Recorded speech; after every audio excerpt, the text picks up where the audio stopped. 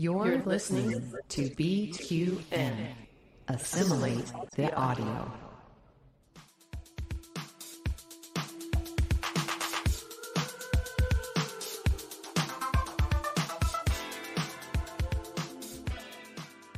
Welcome, listeners, to another episode of All Good Things, a Star Trek Universe podcast here on BQN and the Fandom Podcast Network. I'm your host, Christos, and with me today are Kelvin and Mark. Happy Sunday, gentlemen. Happy Sunday. Happy Sunday, which is strange that we say that considering the listeners will be listening on a Thursday, but happy Sunday anyway. Happy Thanksgiving week approaching for you guys. Yeah, it doesn't even feel like Sunday. I'm off for a nice extended 9 days here, so I'm just kind of in my own little temporal vortex of, space and time mean nothing to me. It's interesting living so close to Plymouth, Massachusetts, and like Plymouth Rock, and like where the Mayflower landed, and all the first Thanksgiving. I've never been to Plymouth, and I could probably drive there within like 30 minutes. I've never been, so I've got to check that out. It's funny. I watch The Gilded Age, and Christine Baranski kind of serves as the Maggie Smith of this show. She's the goddess. Love. She is. But she made a joke in a recent episode. They're talking to everyone, and it talks about it was a thing in the 1800s to be able to say, my family was on the Mayflower. My time in the New World goes back that far. You know what I mean? And everyone claims they were on the Mayflower. For every person that's on the Mayflower, that should have been Noah's Ark or something. She made some sort of joke like that boat had to have been huge because of all these people that claim that they can trace their lineage back to having come over on the original Mayflower. So just a little completely non-Star Trek related thing, except for our Donna Murphy reference, of course. Has there been a USS Mayflower? I guess I should know the answer to that, really. I don't know. But I did see my comments about Gates McFadden being really good for this show got echoed by Crusher Convo, and we're getting some chatter online. So that's kind of cool. Nice maybe we'll see a reuniting of Anuj and Beverly. Just will it. We'll manifest it.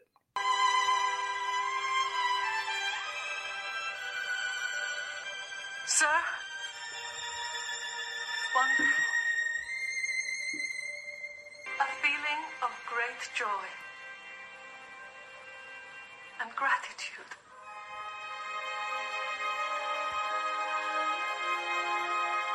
Great joy and gratitude.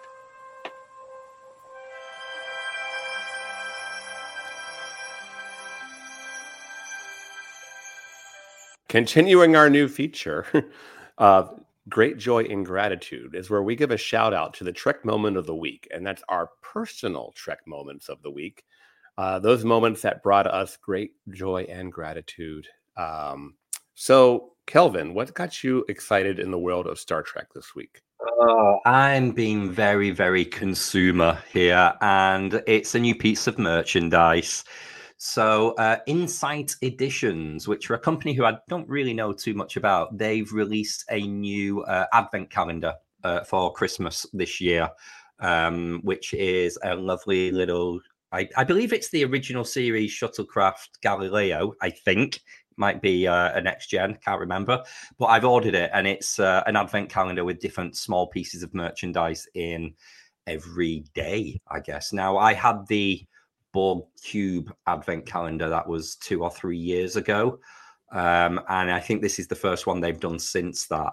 A lot of people didn't really rate the advent calendar. They said it was all just a load of tat inside, really cheap rubbish. I loved it. I thought it was great. So I was really happy.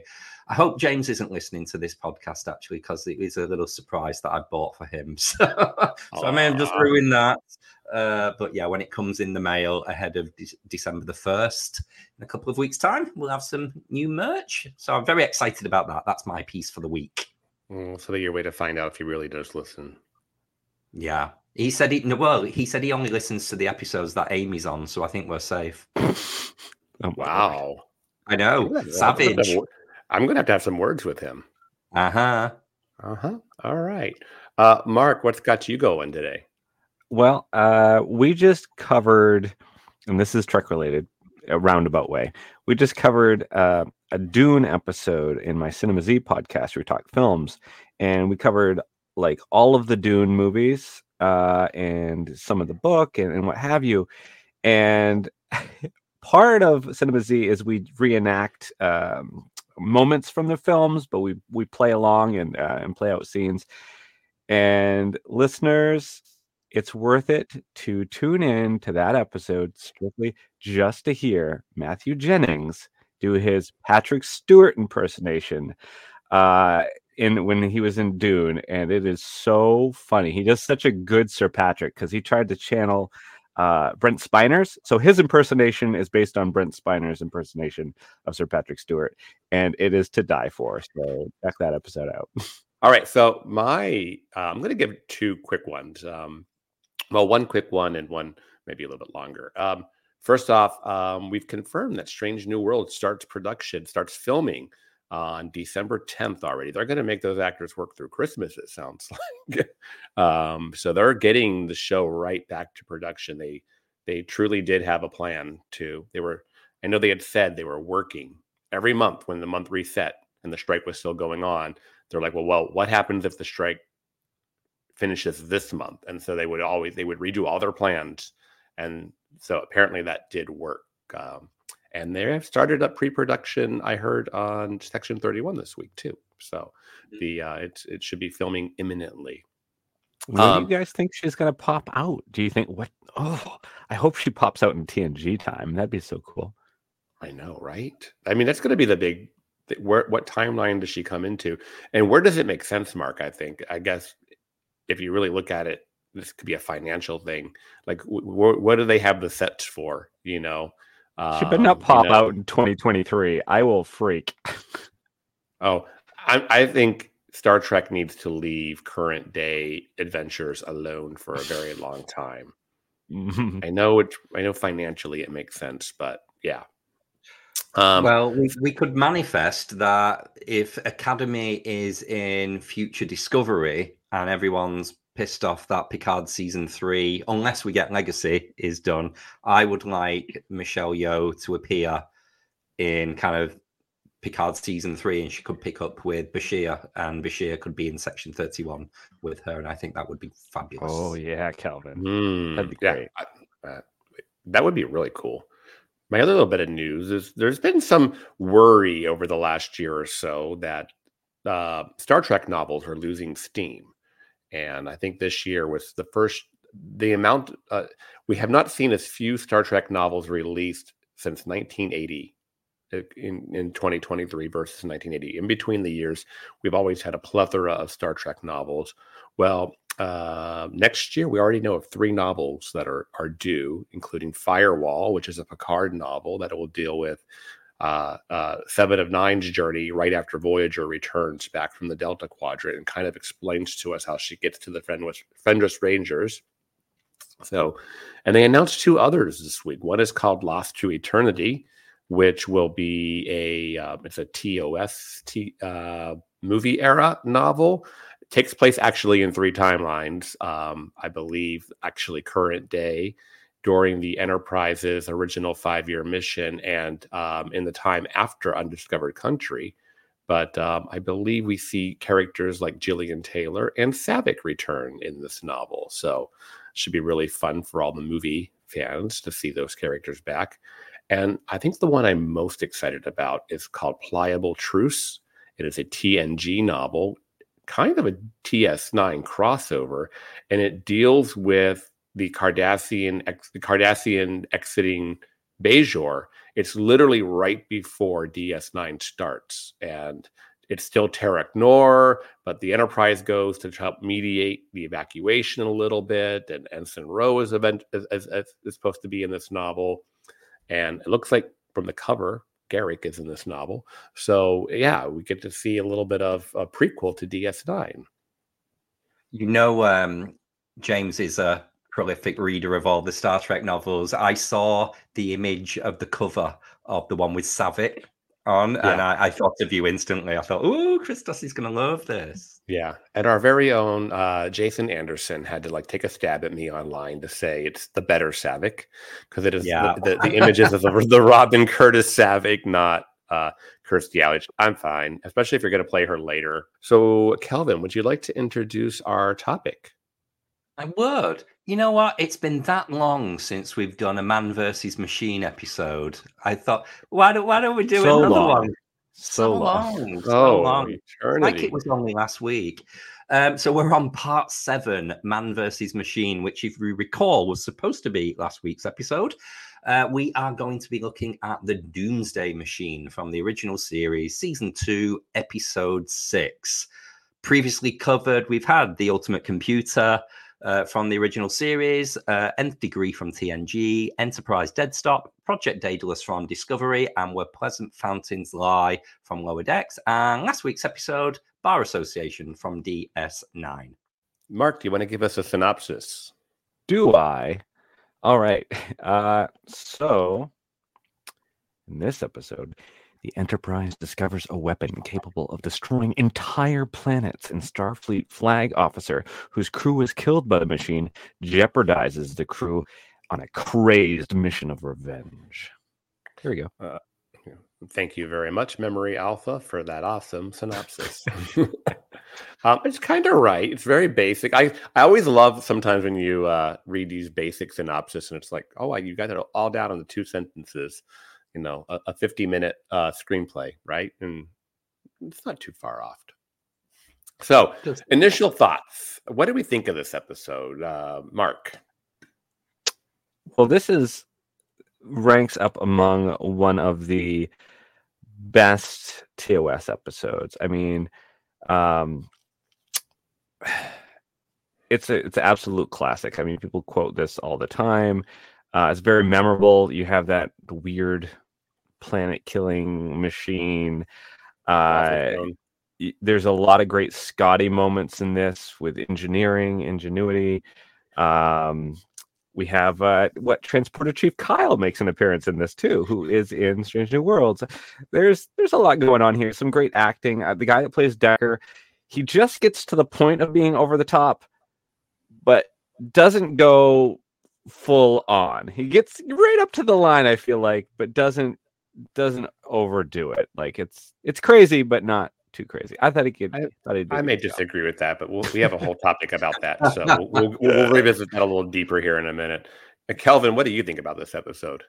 Yeah, I'm with Mark. I like this episode. I think this is a good original series episode for Next Generation fans to watch if they find some of the older aspects of Star Trek a bit jarring in the way kind of they portray Starfleet. I think it's aged very well. There's nothing like really distasteful in it where you think it's been kind of retconned later in Next Generation DS9 and so on. So there's no people in bunny suits here.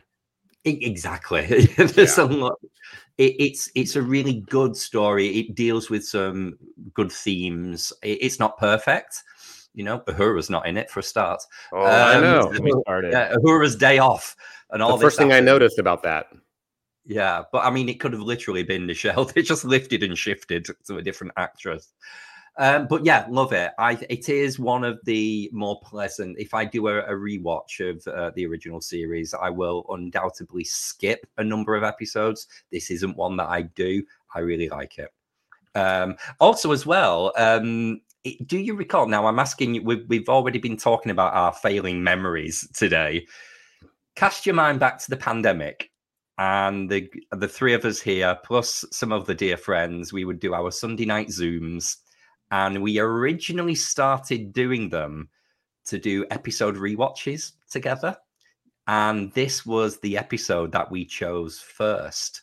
So a group of us all got on and it was quite serious and we were watching the episode. And then as we had a drink, it descended into silliness. And then every subsequent week, it's like, well, let's just not do an episode rewatch. Let's just get get drunk and have a chat with each other. So this episode is quite special because it makes me think of you guys and all our friends, that all those weeks that we spent in the pandemic. Now, see, now you have no, I like that. I like that. I do remember, of course, all that. I don't remember this being the first episode or whatnot. I don't think we spent much time doing that. Those talks quickly descended into just talking. It was 2 weeks. We did this episode and we did TNG the first Conspiracy. Yeah. And then that was it. Once people started doing impressions and telling jokes, and the episodes kind of got lost. As we can see, Kelvin's memory is much better than mine. I will say I did have some red wine as I watched this last night. It's the only way I can handle Commodore Decker. So this is, I agree, it's one of the biggest or most known TOS episodes. It's definitely one that I've probably seen almost the most. There's a few others. But, I like the episode overall. Definitely after actually researching this episode to put some of the trivia and whatnot together, it kind of informed what I was feeling a little bit. There's parts of this episode that have some flaws, but let's just say anything does. But overall, I have a positive outlook on the episode. But we'll dive into it. Topic 1 is the indestructible machine, which we see as a trope that often turns up in sci-fi. Right, computer gone crazy, which is this whole series that we actually cover here in on All Good Things. But so, what do we think about the Doomsday device? What I was reminded of is that planet in TNG where they went down and they had the Arsenal. Was it the Arsenal of Freedom? Oh my God, I remember the title. This is shocking, listeners. I bet you can't remember the name of the computer system. Oh God, no! But I'm shocked I remember the title of the episode. But anyway, they go down and it's the same kind of idea where both sides got destroyed because they had created this machine. Oh, we should cover that on this series. I was going to say, I think you just got part 8 figured out for us. Both sides of the war got destroyed because this one side created this, mechanism that's just going to kill pretty much everything that moves. And so it kind of reminded me of that a little bit. And I like that idea because it is a commentary on, I guess, where culture was at in the 60s and like the atom bomb and like, okay, we're going to annihilate ourselves as a species if we don't slow down on building all these giant, weapons of mass destruction. So I think that's cool. I think it's a cool concept. I find it quite interesting that you went there straight away with that, because to me that's one of the downsides of the story, that it was almost the science was taken away from the episode, in that this was pure action, and obviously it dealt with a lot of survivor guilt, mental health issues with Decker, but it had this. Imagine, Beverly Crusher being in this episode. She would have wanted to find the builders, find out who they were, what happened to them, a little bit more backstory into the culture that made this device, rather than it just being this thing that wandered the galaxy, destroying solar systems. So it almost seemed like action for action's sake, rather than there being stakes to it and it mattering more. It's funny you mentioned Beverly Crusher, because I will invoke her in saying that she would have had this guy removed a lot sooner than McCoy. Yeah, she would have recognized. She would have recognized that he was unfit for duty and not been afraid to invoke that. But that's all hypothetical, of course. But yeah, I just feel like that's part of the. When I do talk about the failings of this episode, that was one of them for me. And I know we're kind of jumping ahead to talking about the Commodore, but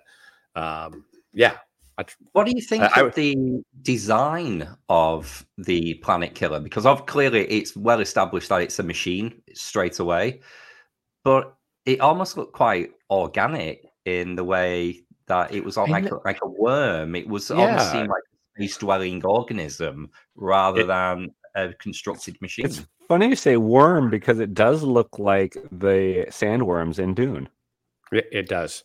And it reminds me of things like the probe in Star Trek 4 and things like that, where it's like, it could be, is it alive? Is it organic? Or is it a machine? It definitely looks more organic, like spacefaring alien. I think I just mentioned earlier, actually, I play Star Trek Timelines, which is an iOS game on my phone. And they added a new feature, which is you work in fleets with other players and you have to destroy the planet killer. So if you invest a lot in the game and you've leveled up a lot, clearly you're a lot stronger. So you have to find a fleet with people who are also as strong, and then you take on the planet killer.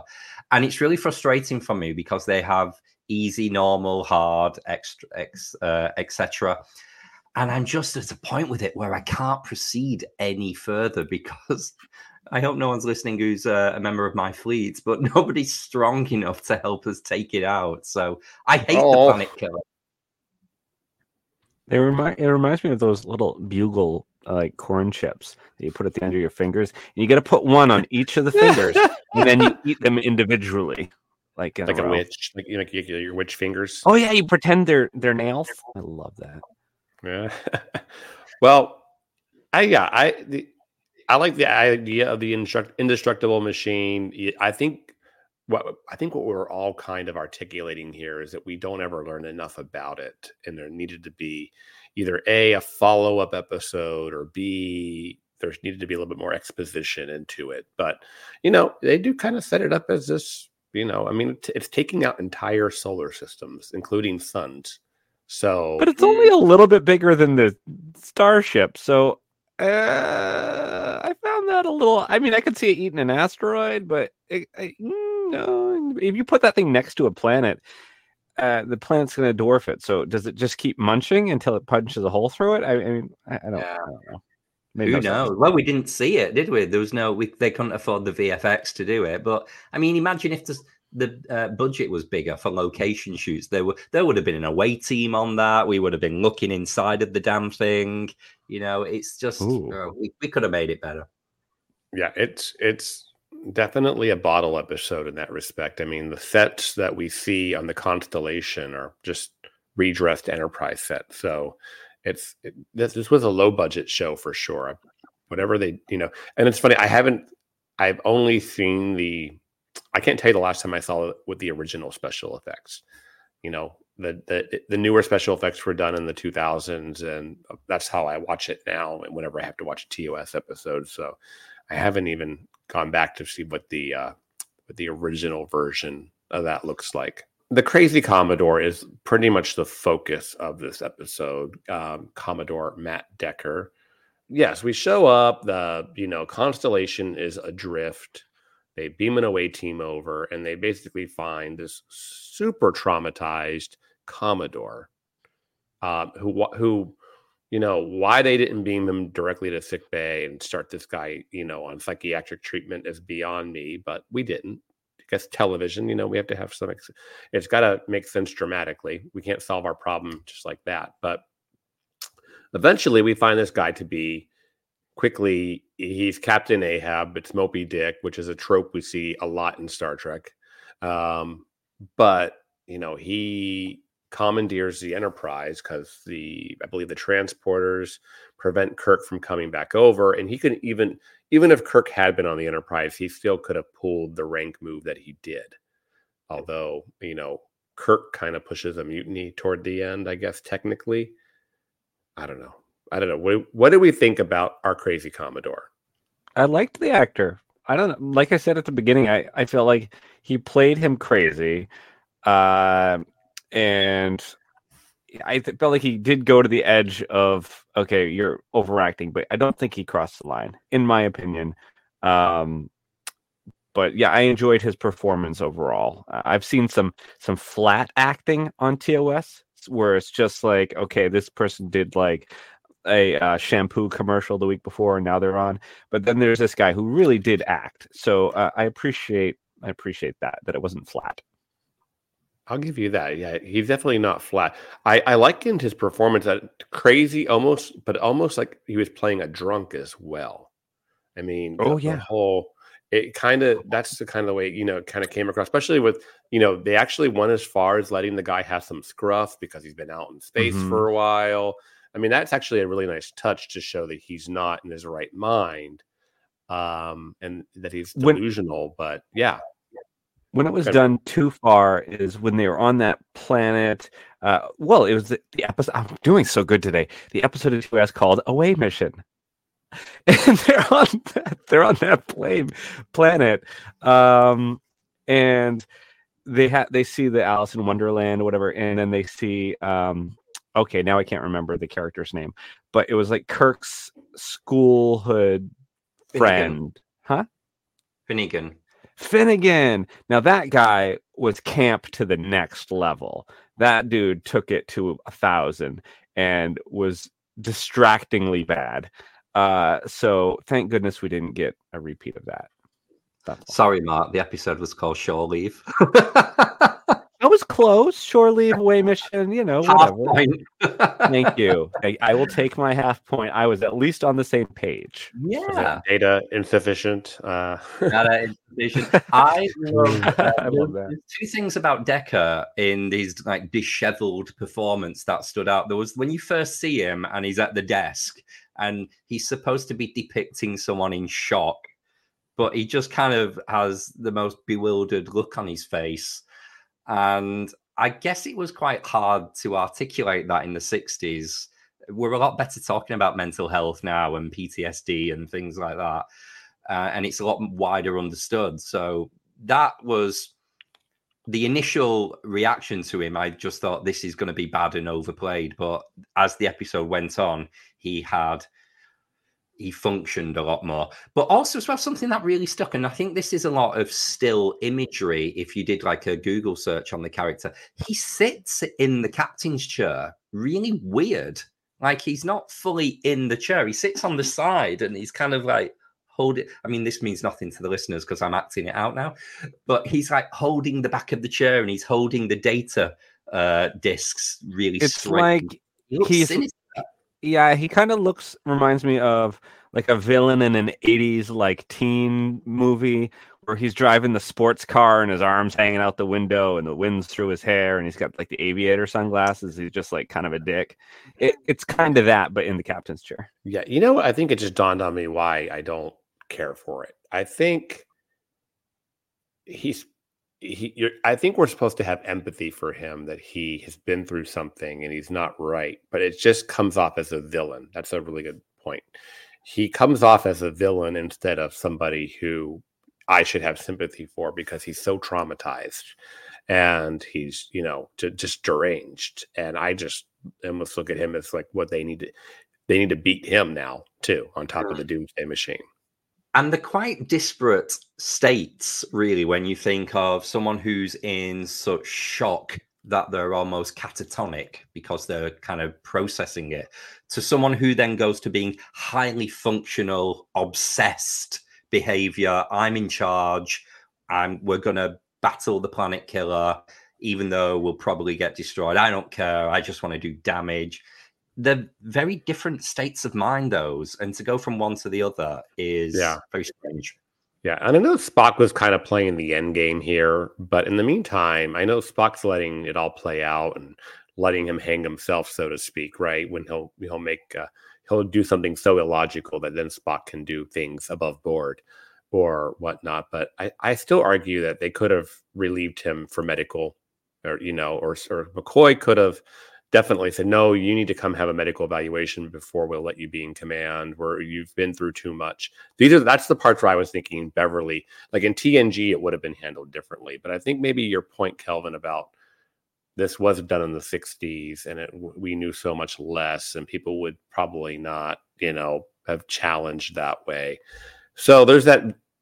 It's this whole point of, where we're in the 60s, but we're trying to act like we're 300 years in the future. This will come up later on, folks, in my regeneration.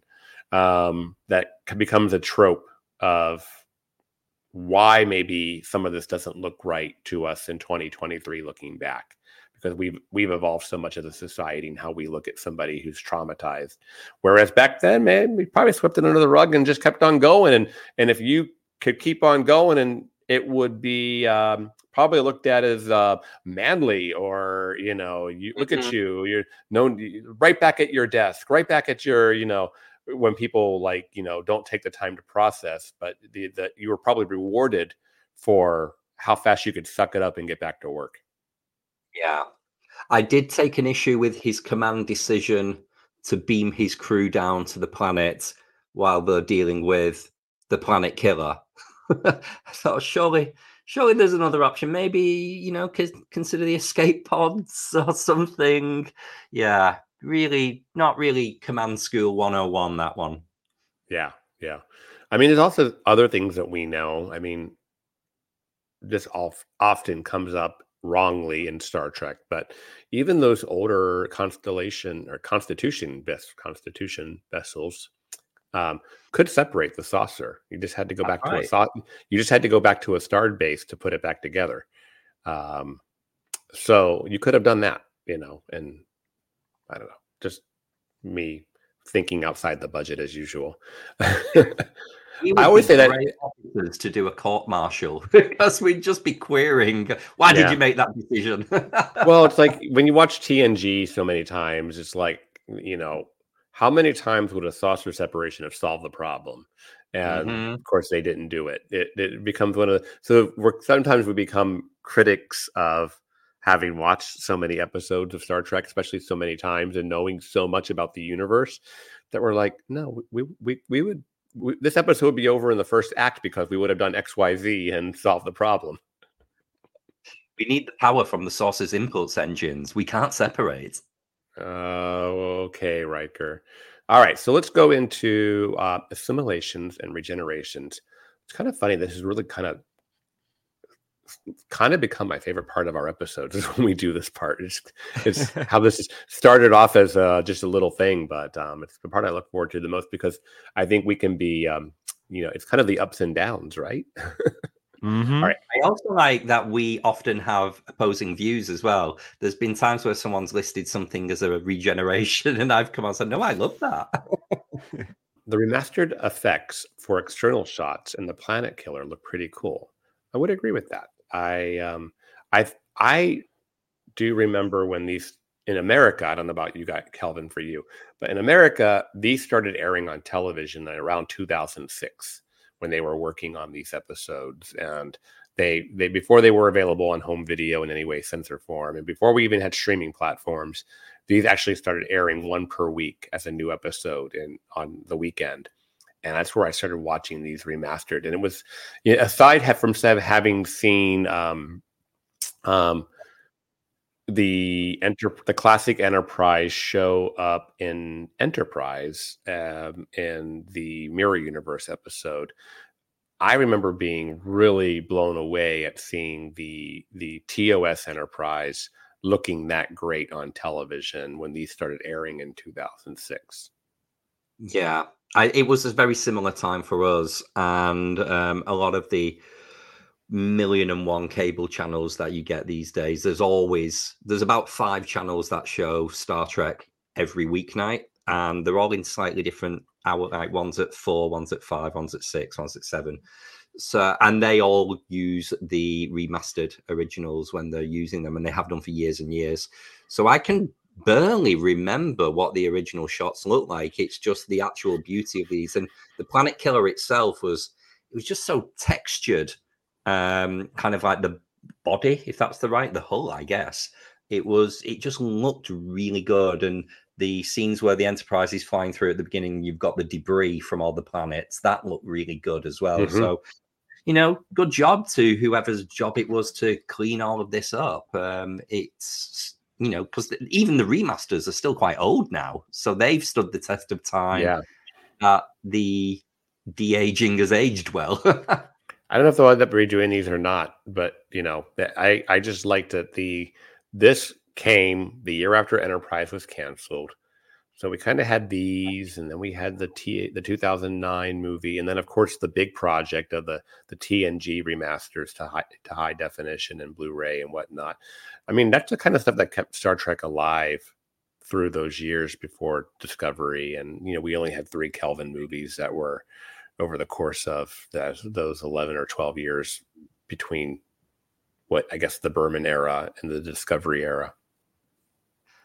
An assimilation that I've got for this episode is it's classic Picard, listen to me, classic McCoy and Spock in the way when McCoy is desperate for Spock to take back command and demonstrate that he's not fit for command. Spock just goes along with it. You know, he's saying no, he's quoting the correct regulations, that he's a superior officer and he's allowed to take charge. And you can see McCoy is so frustrated with Spock for, you know, had that been Kirk would have started a mutiny. He would have just said, no, you're not having it. I don't care if we've scanned you or not yet. But Spock just goes along. And in hindsight, you can't help but think of the 2009 movie when Spock is emotionally compromised from the destruction of Vulcan, that they then throw regulation 619, I think it is, at him, saying you are emotionally compromised, so you have to relinquish command. Clearly, they didn't have that in the 60s, even though it's the same time frame. They have a very Blanche and Dorothy relationship, and I love that. True. That's the part, though, Calvin, for what you were saying. Blanche and Dorothy, I love that. That's where Beverly would have. That's what it would have been different had this been 20 years later. He would have been, you know, there would have been no back and forth there. Kind of jumping back on it, because I don't see anybody else drop this into any of the assimilations. I do also love that we get the classic, I'm a doctor, not a mechanic. Yeah. In this episode, we get one of those tropey McCoyisms that, you know, that have almost been, you know, more that the reputation they have exceeds how many times they were used. It's not a trope. It's iconic. There you go. Yeah. It's not tropey. It's iconic. Oh, no, I love it. I love it. I mean, that would get made fun of in all the, you know, Saturday Night Live skits and other things that followed. I'm a doctor, not a, oh, wait a minute. I took note here when they first beamed onto the constellation, and Kirk mentioned, he's like, oh, there's no clutter, no half-empty cups of coffee. And in my head, I know I put it in assimilations, and I did because I liked it. That's why it's an assimilation. But it also is kind of a regeneration, because, like, what starship are you going on where, you know, you just walk into the engine room and you're going to find half-consumed cups of coffee sitting around? I do love that he implies that his staff is sitting around drinking coffee. That's cool. There's coffee in that nebula. But no, I just found that weird, because no, there's not going to be clutter everywhere. What are you talking about? Well, that's actually a perfect segue to my first regeneration, Mark, because things like that, there's no half-empty cups of coffee. Scotty, you just earned your pay for the week. And the mention of, or the allegory to the hydrogen bomb in the 20th century, it's all, for me, those are all things that take you out of it. That's all things that make you forget that you're 300 years in the future. It's writing to current times and modern times, and which was the late 1960s, and not writing to the future moment. And that's when Star Trek gets it wrong, I think, when they use current lingo, current observations, like, they haven't, you just earned your pay for the week. When, I think, you know, when money's been gone for a long time at this point, you know, these guys probably didn't even grow up in an age where you needed money, let alone would make that reference to a paycheck or mention to the hydrogen bomb. And I guess that's supposed to be your big lesson, right? The hydrogen bomb and doomsday machines and devices that weren't meant to be used. I mean, that's the Gene Roddenberry narrative of looking at society now through society in the future. But I think for me, it's a little bit too nail on the head, as they say. I don't know. In Star Trek, they do it a lot where they are referencing 20th century matters in a list, but then they will throw an example into the list of something that hasn't happened yet for us. So they might be talking about a person and say, what if this person is the next Adolf Hitler or Khan Singh or John Smith? You know, it's someone that we don't know yet. So they're trying to rectify that situation you've just said, Christos, of not making it too much 20th century reference. But that has become so well, who are these people that you're talking about? So they can't get it right for getting it wrong. I have a regeneration, and you know what I'm like for canon and continuity. It just really bugged me that the away team, when they beamed down, were established to be an engineering team. Yeah, most of them were wearing command and science uniforms, but yet they were all Scotty's engineering team. It's like, well, did they just think what pretty looking uniforms? We need an array of colors. It's, well, no, they should all be in red. Get it right. Yeah. Oh, good call out. Speaking of that away team as well, now I must hold my hands up here. I may have glanced at the phone and taken myself out. I don't recall that away team making it back to the Enterprise. Obviously, McCoy being back with Decker, and then Kirk was there till the end with Scotty. When did these away teams return? He tells them to beam everybody over, but I can't remember if it actually happened. I know it's I only saw Scotty come back. Oh, they definitely should have been in red shirts then. Yeah, exactly. More of a reason. My regeneration for this episode, well, I think it was touched on by both of you guys and maybe myself earlier on in the discussion, but Decker was clearly a nutcase. How Spock ever let him in command is beyond me. Spock, we know Spock, he's intelligent, like clearly the guy is nuts. So why would he, and after all the stuff he's been through, why would Spock just anyway, so that's just a regeneration for me. It shouldn't have happened. Come on, Spock. Wasn't it funny when they said, can you not deem him medically unfit? And he was like, well, I've not examined him. So, get your bloody tricorder out. I mean, he has eyes. Yeah. Bev would have done it. You guys probably didn't know what to do with this one of mine here. I put that shuttlecraft bay door, but once again, Captain, we have an unscheduled launch from the shuttle bay. Someone just goes down to the shuttle bay, takes the shuttle, launches, leaves. It's no problem. You don't need any code. How many times you see that happen in Star Trek, especially on TNG? Yeah. In Voyager, at least 47. At least 47. Well, question for you, Christos. I'd be interested to see, because we haven't seen it yet, but the TOS Enterprise, but in Strange New Worlds, like the Strange New Worlds Enterprise, we haven't been to the shuttle bay yet. Do you think they're going to make it look like the remastered version that we've seen here? Or do you think it's going to be discovered, where it's going to be like 6 football fields long? What do you think? I hope they, for the sake of fans not losing their heads, that they make it as much like the original they can. But, you're right. We've seen engineering. We've seen cargo bays several times, I think, on Strange New Worlds. But I don't think we've seen shuttles for sure. And even the shuttles are a little bigger, right, than the old TOS episode? A little bit, yeah. A little bit, but we have not actually been to the shuttle base. So let's put that down as a hope for season 3 wish list, because I like the shuttle base when they do scenes down there. I know they're extremely hard because you have to build those life-size shuttles from the outside. Yeah. One last little regeneration from me, and this is me with my gatekeeper hat on. I hated that they used the torpedo sound effects for when the phasers were firing. It's, come on, that's so basic.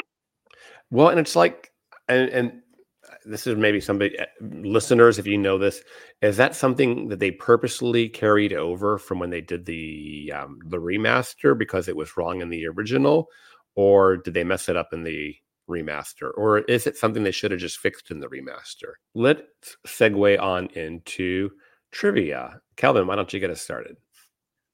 Okay, so James Doohan, Scotty, named this as his favorite episode for highlighting of the engineering aspects of the Star Trek world. That's so typical. Oh, I love this episode because it's got lots of me in it. Yeah. Oh, Lord. It's like Gates McFadden saying, "Remember me with my favorite," because it's the me show. Oh, we're all as vain as each other. Writer Norman Spinrad, right? Spinrad, Norman Spinrad. There we go. Norman. I'll go with that. Norman. Oh, Norman. Writer Norman Spinrad recycled a short story of his called The Planet Eater, which had been roundly rejected by publishing houses despite being heavily influenced by Moby Dick. He was able to convince Gene Roddenberry that it would make a viable subject for an episode, and it did. So cool. And it ends up being one of the best of the TOS episodes. So cool. Oh. Well, here's a little bit of juicy gossip. William Wyndham didn't enjoy working on the show. He said that William Shatner and Leonard Nimoy weren't getting along at the time, which made the set's atmosphere tense. Oh. Ooh, the library is open. William Shatner. So Leonard Nimoy used to come to set on a bicycle. He used to ride his bike to work often. And William Shatner had a habit of taking the bicycle and hiding it around the set. Well, one time he took the bicycle and he literally strung it up into the rafters. So when Leonard Nimoy was ready to go home, he had to fish his bike down from the rafters and like the lights and stuff, and was pretty pissed. So I guess Shatner used to just do a lot of practical jokes that pissed off a lot of people. Well, I mean, when it gets to the point that it's tense for the guest actors, I guess, that's borderline unprofessional, right? When you're not making your home hospitable for your guests, because you're having a tiff. I don't know. It's kind of, I will go out on a limb, and this is just my observation, listeners. I don't have the best view of William Shatner overall, holistically, through, much of the things that have been said about him by other actors, by the way he treats other people, by the way I've seen him behave on the Star Trek cruise and other places in person. I just don't have the highest. I love Captain Kirk, but I'm not saying I like William Shatner. Just saying. All right. Kelvin. So, some sources hold that the episode was influenced by Fred Saberhagen's series of Berserker stories about a series of robotic killing machines built as a Doomsday device by a now vanished race to wipe out their rivals. However, author Norman Spinrad denies the influence. Well, he would, wouldn't he? Yeah, I just copied it. Yeah, I didn't plagiarize that, Guilty. No, nothing to see here. Yeah, brand new information. Although the episode usually places very highly in fan polls and best of lists, certain members of the production staff were and are a good deal less enthused. Writer Norman Spinrad disliked the end result. Complaining about the casting, he wanted Robert Ryan for Decker, and the underwhelming depiction of the Planet Killer, which he envisioned as having been bristling with weapons. In an interview for the Archive of American Television, Dorothy D.C. Fontana actually named it as her least favorite episode. Oh, no! Say it ain't so! I know. That's a lot there. There's a lot to unpack with this one. First off, just the fact that the writer probably envisioned this to be more mechanical and having weapons, and whereas as we discussed, we got something that could have been maybe even organic as what was portrayed on screen. The writer not liking the acting of Decker and basically wanted somebody else. I mean, there's a lot here. Thinking about his description and wanting there to be weapons all along the side of the thing and what have you, kind of reminded me of the Strange New Worlds episode from season 1, where they had that race that was following the comet, right? And it was the comet was the Mahanit, but I can never remember what the species was. Anyway, whatever. But their giant ship, it was a multi-generational ship, was had guns to the nines. So yeah, it reminded me of that ship. Huh. Yeah, that probably would have been a better Doomsday machine. I don't know. This was one of several episodes produced using only pre-existing sets in an effort to save money. So it's kind of interesting that even by episode 6 of season 2, they were They were trying to save a little. Usually it's toward the end of a season that you're out of money, and then you're really trying to cut production costs down.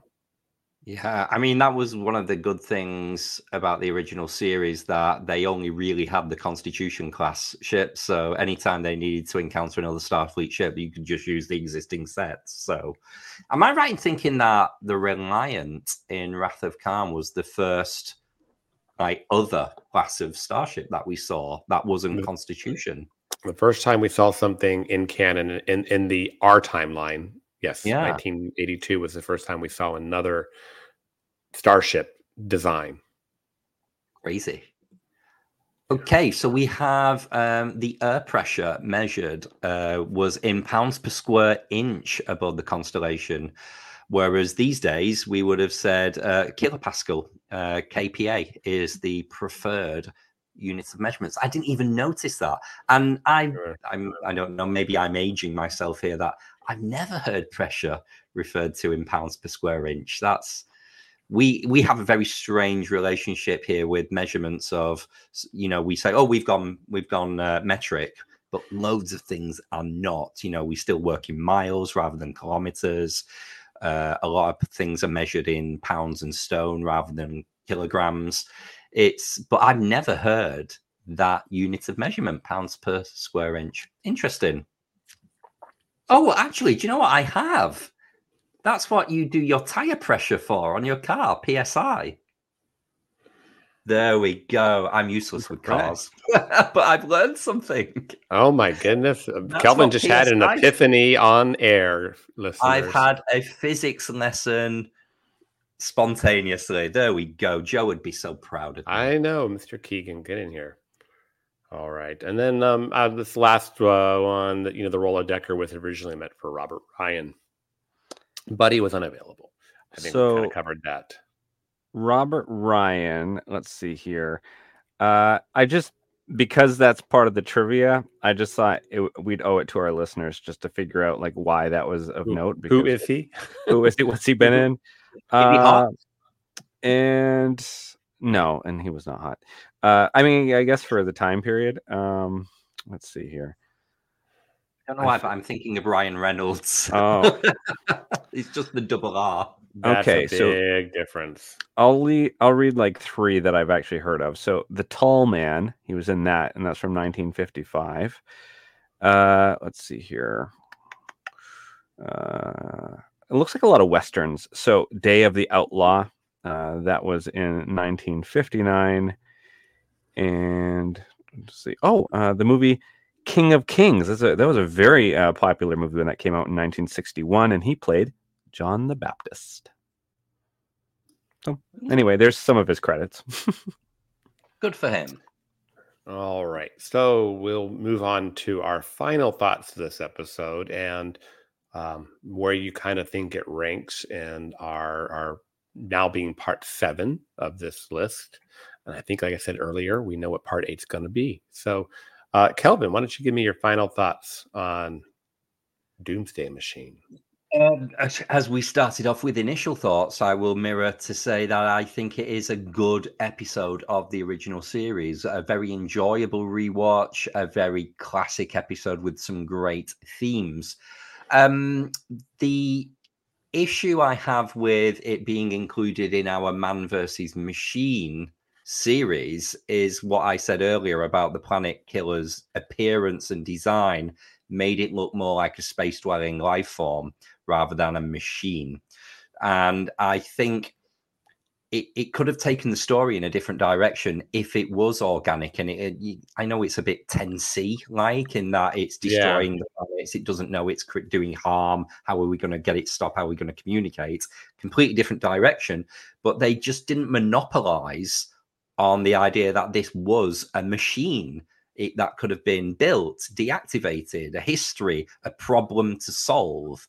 It was just, let's blow it up. Yeah, and so I think Man versus Machine has been done better elsewhere. Yeah.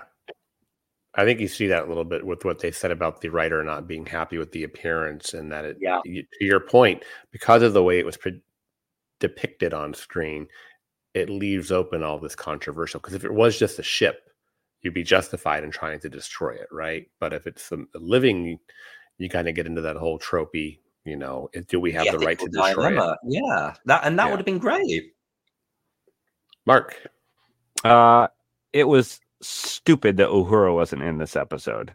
Clearly, the lines were written for her. I don't know where Nichelle was, but I think it was just more to appease the studios, where they have less of the black lady on television. So that pisses me off right off the bat. But hot take. But aside from that, I did really enjoy the episode overall. Decker, we see again through the motion picture. We have sort of a nod to that with his son being on it. And I think the character itself of Decker is compelling enough and was acting well enough where I actually care to sort of know more about him.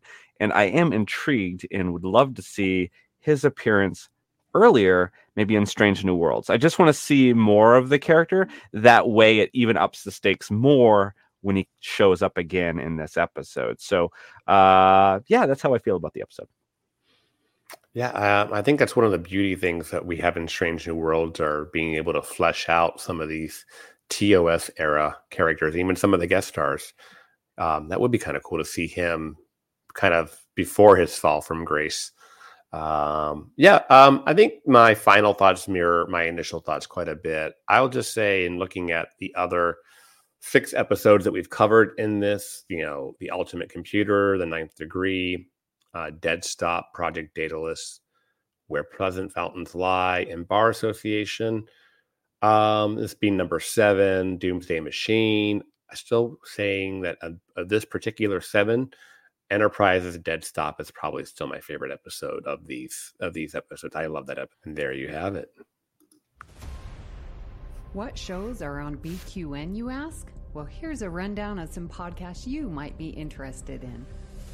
All Good Things, a Star Trek Universe podcast covering all of Trek, hosted by Amy, Mark, Christos, and Kelvin. Bargain Bin Gamer, a YouTube show hosted by Davey, a self-proclaimed gamer who specializes in reviewing and showcasing affordable video games.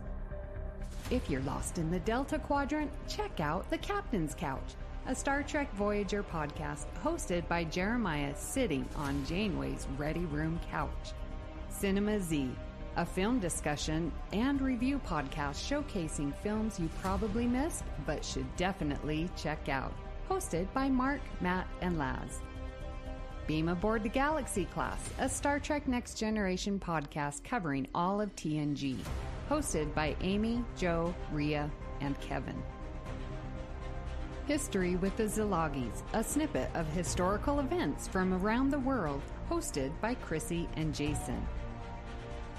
For the newest Trek coverage, check out Infinite Diversity, hosted by Chrissy and Thad. Test your Trek knowledge with Treksperts Quiz, a Star Trek quiz show hosted and written by Davey. Union Federation, covering all things Star Trek and the Orville, which we all know is really a Star Trek show, hosted by Kyle, Kevin, Amy, and Haley. Spill the Tea with What's the Tea, Bev, a Trek current events and fan interview show hosted by Christos. And for our Patreon members, we have The Hive Mind, BQN's monthly roundtable discussion with hosts and listeners. It's Green, a cornucopia of topics hosted by Mark, and Amy's Math Moments, a quick look at math moments in Star Trek, hosted by Amy. We know you have a choice of podcasts to choose from, and we thank you for listening to BQN. Assimilate the audio.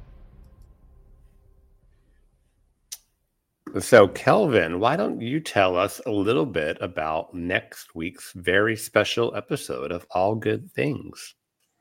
Oh, is it very special? Well, next week it's my anniversary of being a host on the show. So we are going to continue our Host's Pick series, and we're going to cover my very, very favorite episode of The Next Generation. That's season 5's Cause and Effect. So I cannot wait to discuss the episode with you all. Well, I'm very touched that you chose a Beverly episode for your pick. The forgotten Beverly episode. It is a forgotten Beverly episode. Trivia out there. Other than we covered the chase for me as a host pick. Have we done Mark and Amy? Did unification. Amy did unification. Yes. At the time, it was a little redundant for me because I was picking all of the episodes. Now it might actually work.